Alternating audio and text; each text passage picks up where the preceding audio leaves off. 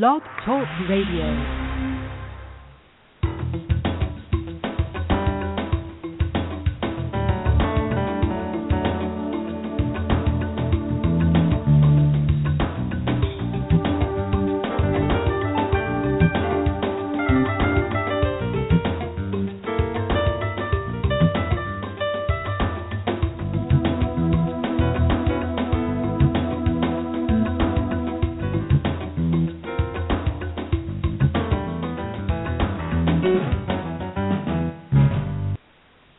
Welcome to Straight Talk Radio, where we discuss business, politics, and culture.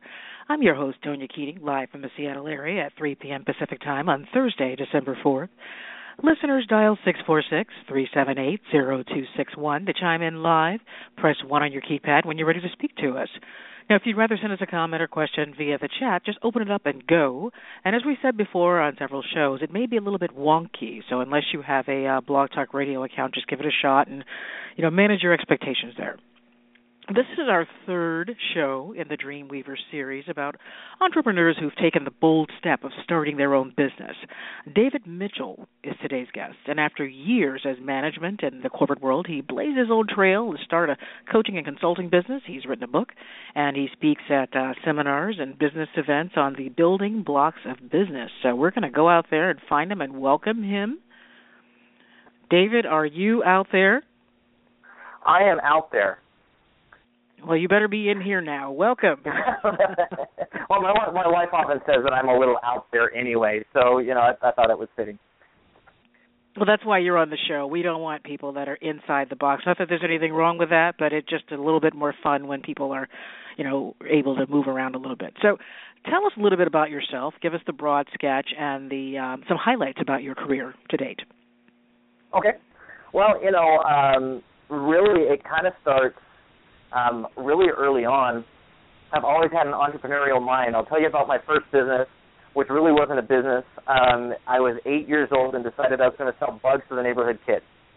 And of course, it didn't go anywhere because half the fun of that is actually catching the bugs yourself. But I was going to make it. I started just mowing lawns and babysitting, and I was always busy with some new venture, even from about 11 years old.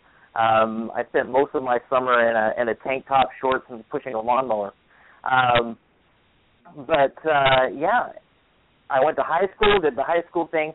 I spent 2 years in Mexico, and all through my high school, my junior high years, people were always putting me in leadership positions, and I never really understood why. I didn't put much stock into it, but I really understood it when I went to Mexico, and I was working with a group of other young men and came to discover that I was really great at being a teacher and a mentor and helping people get more out of themselves than what they thought they could. Because I was the leader of my small group when I was in Mexico. So I came back and was going to do a dual engineering and management degree. Got a little idealistic and jumped into healthcare instead. That was a bit of a jump. And then spent 10 years in healthcare. From there, in 2008, I started doing some small consulting gigs here and there. While I was doing some interim projects for other business, for larger corporations, and went full-time with my business in 2012, and have devoted full-time to coaching and consulting since. So that's just kind of me. Okay, that's just kind of you. So how long have you wanted to do something like PMR, and what led you to finally burn your ships and give it a go? I mean, what event or series of events led you to finally say, I'm going to do this? Well, I got my first taste at consulting right after I left school. I did an administrative fellowship, and for those that aren't familiar with those, it's kind of like, the doctor goes and does a residency after he graduates from medical school to get practical experience before he can be licensed, right? So as a medical administrator, I went and did a postgraduate administrative fellowship directly after completing my MBA. And my job there was basically to get some practical experience, and I was the project guy. I was the guy that they handed stuff to to go in and do the problem solving and come up with solutions and offer solutions to the management. But towards the end of that, the hospital that I was working with had contracted with a consulting group that was going in and looking at efficiencies and trying to find the inefficiencies and offer solutions. Now, this organization is called Ochsner Clinic Foundation in New Orleans. When I was there, they had plans to have 500 employed physicians by the end of that year, which is a very large organization. They owned one of the largest hospitals in New Orleans. They owned several outpatient clinics and smaller hospitals throughout the region, and it is a huge organization. So I was chosen to work with these consultants as the liaison. I was the organizational liaison with these consultants, and I just ate it for breakfast. I loved it, really enjoyed it, and once I kind of completed my thing with Ochsner, I moved on, and I've just wanted to consult and coach ever since. And I think it goes down to what my core is as an individual. I'm a teacher and a mentor. I love working with people and seeing those aha moments, seeing that transformational change when people make that shift and become more than what they were 10 minutes before. And that's just where I get my joy. And entrepreneurship is always a hobby. I can't put it down. Between podcasts and books and blog talk radio, I don't hardly listen to the radio much at all anymore. Just because I'm constantly filling myself with business and entrepreneurship and that fascinating world. So the two just mix. Awesome. And, you do bring up a really great point then. There are a lot of people that are out there that are in consulting or leadership or whatever you want to call it, and I'm in that too. And then there's always that whole thing that people try to get a handle on, well, what's a consultant versus what's a coach versus whatever. And there are some out there that think, well, I'm the leader, I'm going to stand front and center, and everyone's going to follow me. And then, there are people like us that feel that the real sense of accomplishment that we get is when we see the light bulb go off in the other person's eyes, and they can take the baton, go forward in a business, and they are the leader, and you're creating more leaders. And that's really, the satisfaction piece there. So tell us a little bit about PMR, and what should we know about your business? Well, PMR, because my background previously was healthcare, started out consulting with healthcare organizations, so physician practice, long-term care facilities, that sort of thing. But I can remember the exact moment and the exact location.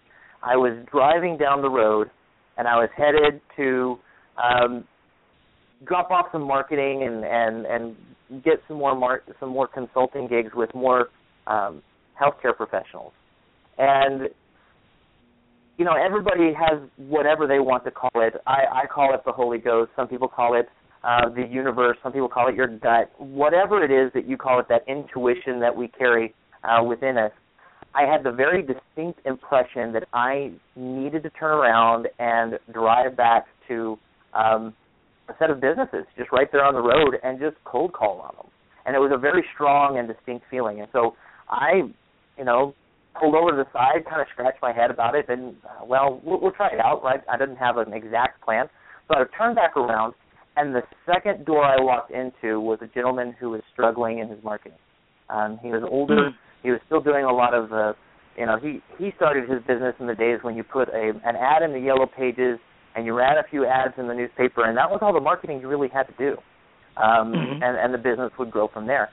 But he was working in a new environment. He had some competitors that were much more savvy with the marketing, and he just needed somebody to walk along beside him, and that was the start of really what PMR has become for the entrepreneur and the small business owner.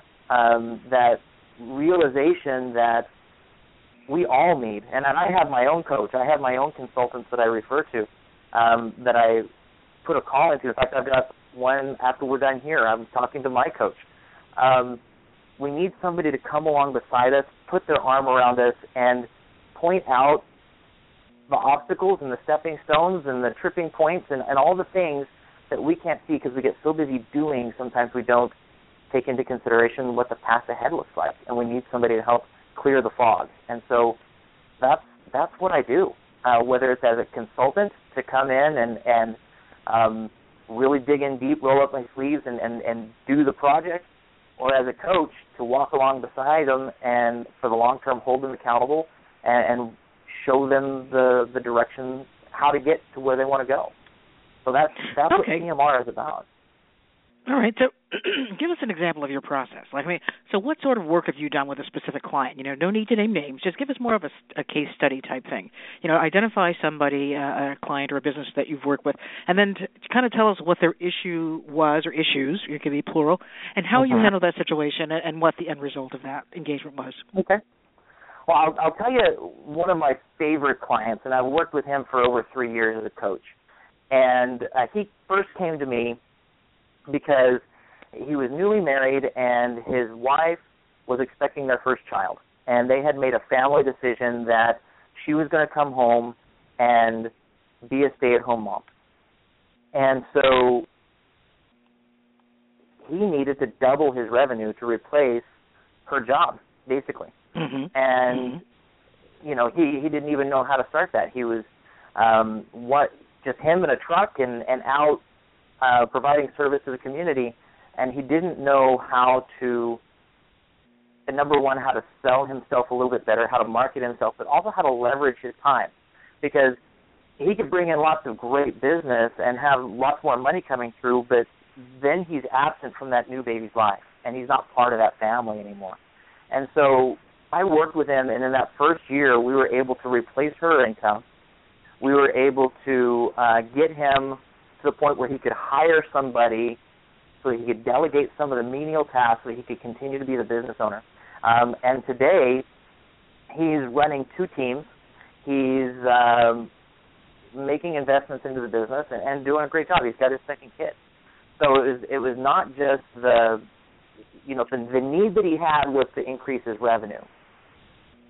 But he didn't realize that by increasing his revenue, he had more problems that were going to come down the road, such as how does he now spend the time that he needs to with his family? That's just one among many. As far as consulting goes, I had a client who had a new product, and he needed to get it out to the masses. And so I sat down, rather than coaching him on how to put together a marketing plan. He really didn't have the time. He hired me to put together the marketing plan and then to run the marketing plan for him for the first year. And we were successful in doing that and increasing the revenues and getting that product out to market. So, everything from walking alongside and helping somebody else accomplish and learn what they need to do to make it successful, down to just delegating the tasks themselves until they can hire somebody full-time as opposed to a subcontractor. And that's what I do. You bring up a really good point, again, regarding the types of consultants that are out there. When you run into certain seminars or groups or networking events or whatever, someone always asks what type of consulting that you do. And the underlying premise of that question is that there are certain, industries or verticals or whatever, and, there's a saying out there, jack of all trades, masters of none. But really, I think that when you reach the peak of your performance is when you can look at a business or an organization or whatever your client is, whatever their structure is, and you can understand so many different facets of their business that you do become an asset and you can plug in where they need you. I don't really think it's detrimental at all, and I think that what you just described was someone who was able to take one client and help them with their marketing piece and take another client and help them with their forecasting, with their streamlining of their process, and also with their efficiency. That's very important to be able to do those things.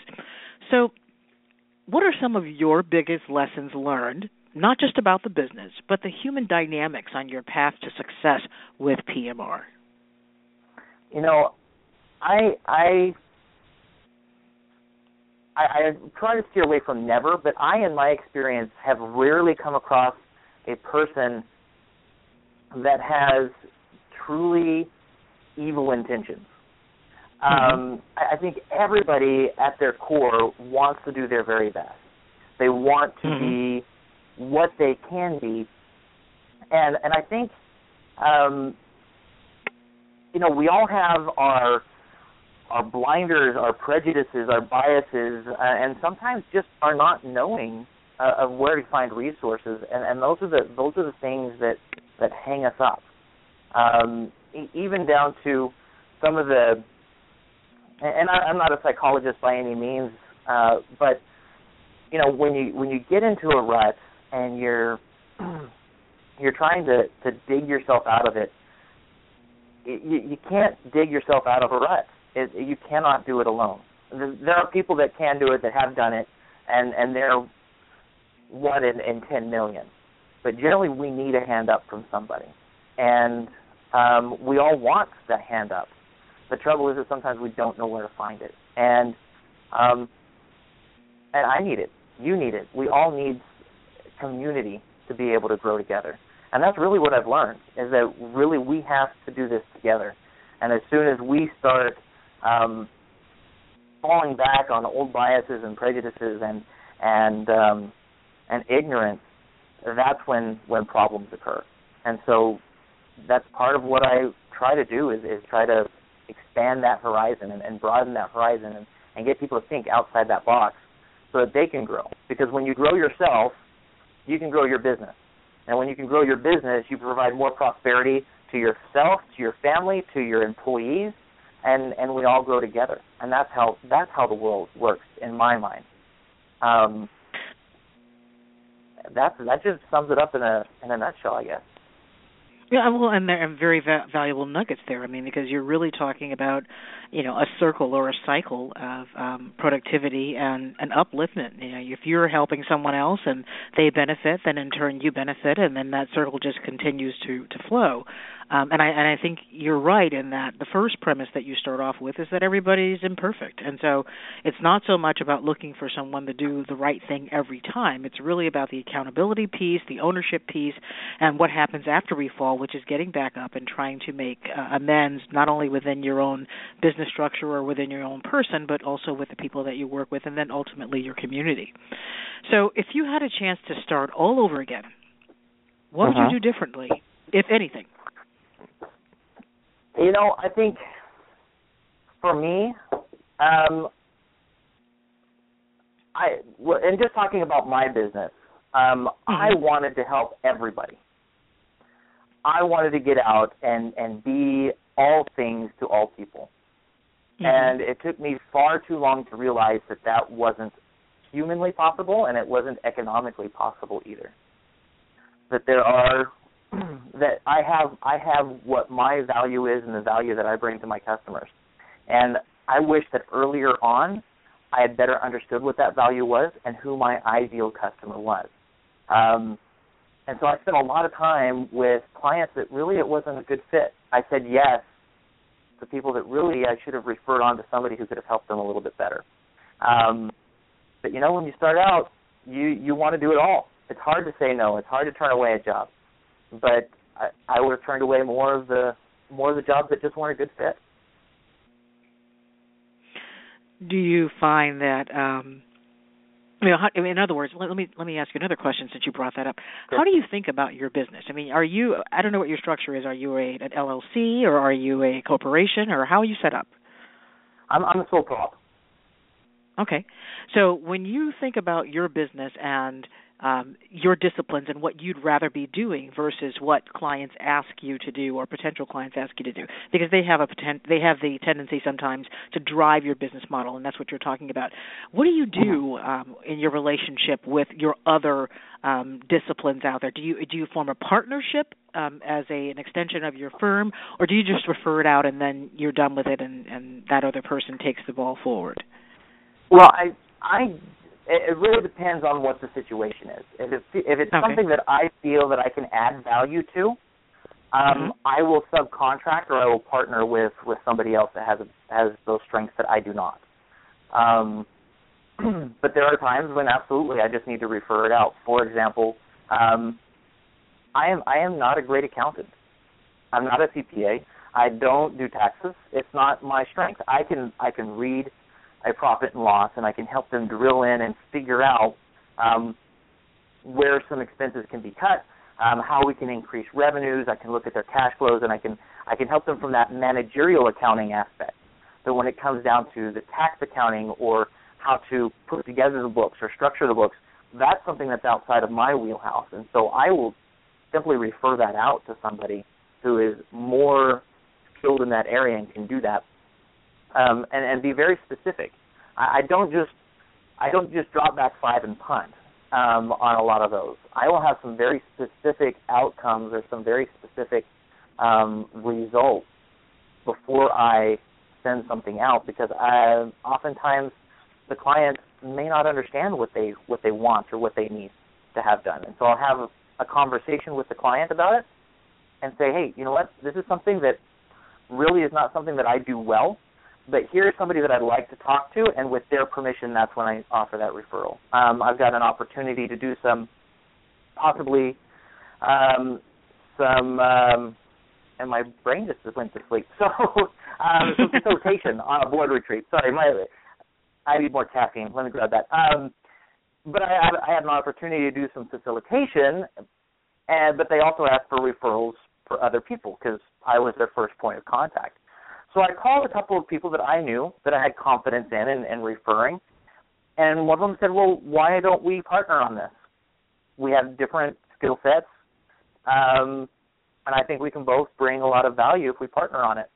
And I said, that's brilliant. I'd love to do that. And so rather than going at it as friendly competitors, so to speak, and all bidding on the same job, we went in it as a partnership of, down the middle, 50-50 on this fellowship. So it really depends on the relationship that I have, what the project is, and if I can add value or not. And that's really valuable feedback, because this is actually a subset. I mean, we have the basic straight talk radio show that could be about pretty much anything. And then we have the Dreamweaver series, which is what you're part of, which is specifically for entrepreneurs and people that are either in their own business right now, and they've done like you, they've burned their ships and they made a go of it. And then there are people that are listening that are working for companies and they're thinking about it. So one of the questions that we got when we were doing our due diligence to prepare for the show with you was, a question of structure, and should I be a sole prop? Should I be an LLC? Should I be a corporation?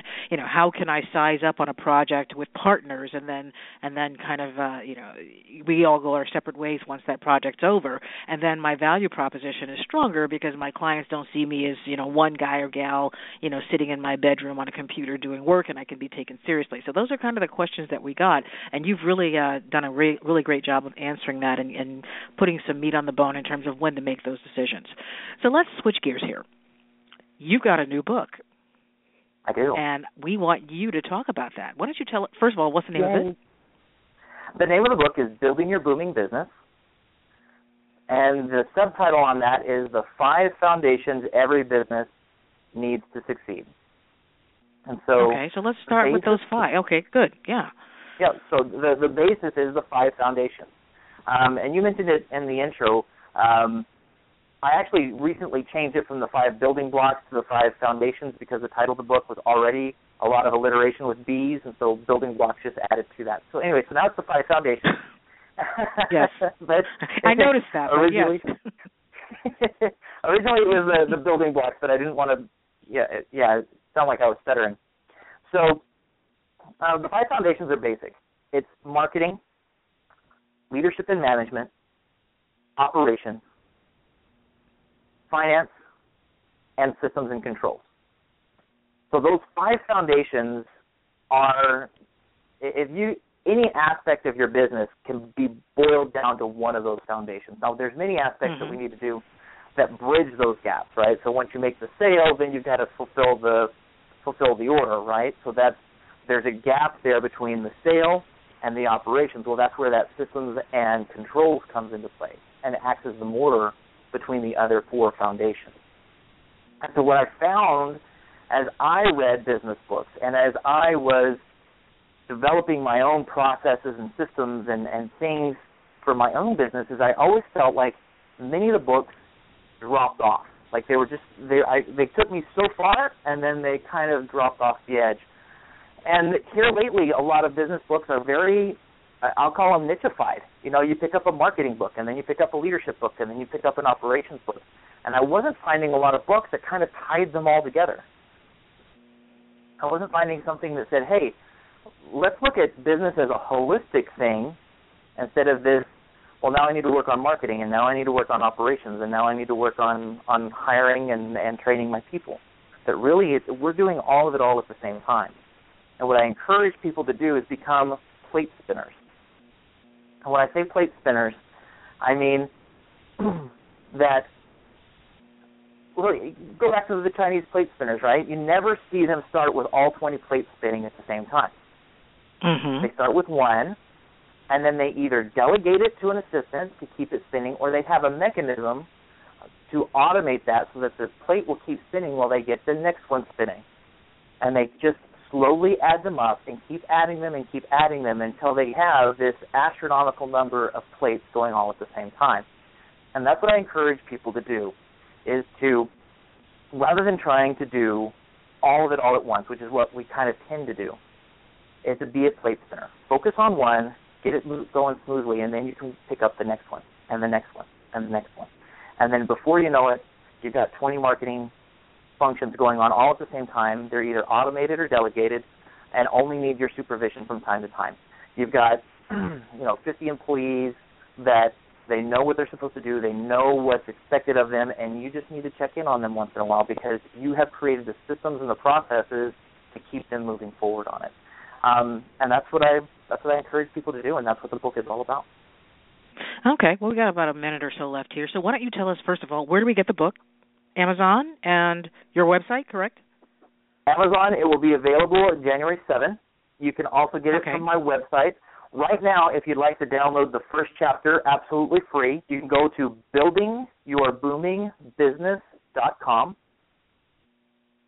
And it's just a simple one-page website where you put in your name and email address, and I will email you the first chapter of the book for free. And that is the same URL that if you do a / on your Facebook page, or no? Is that the same as so that's your book, but is that also your company URL?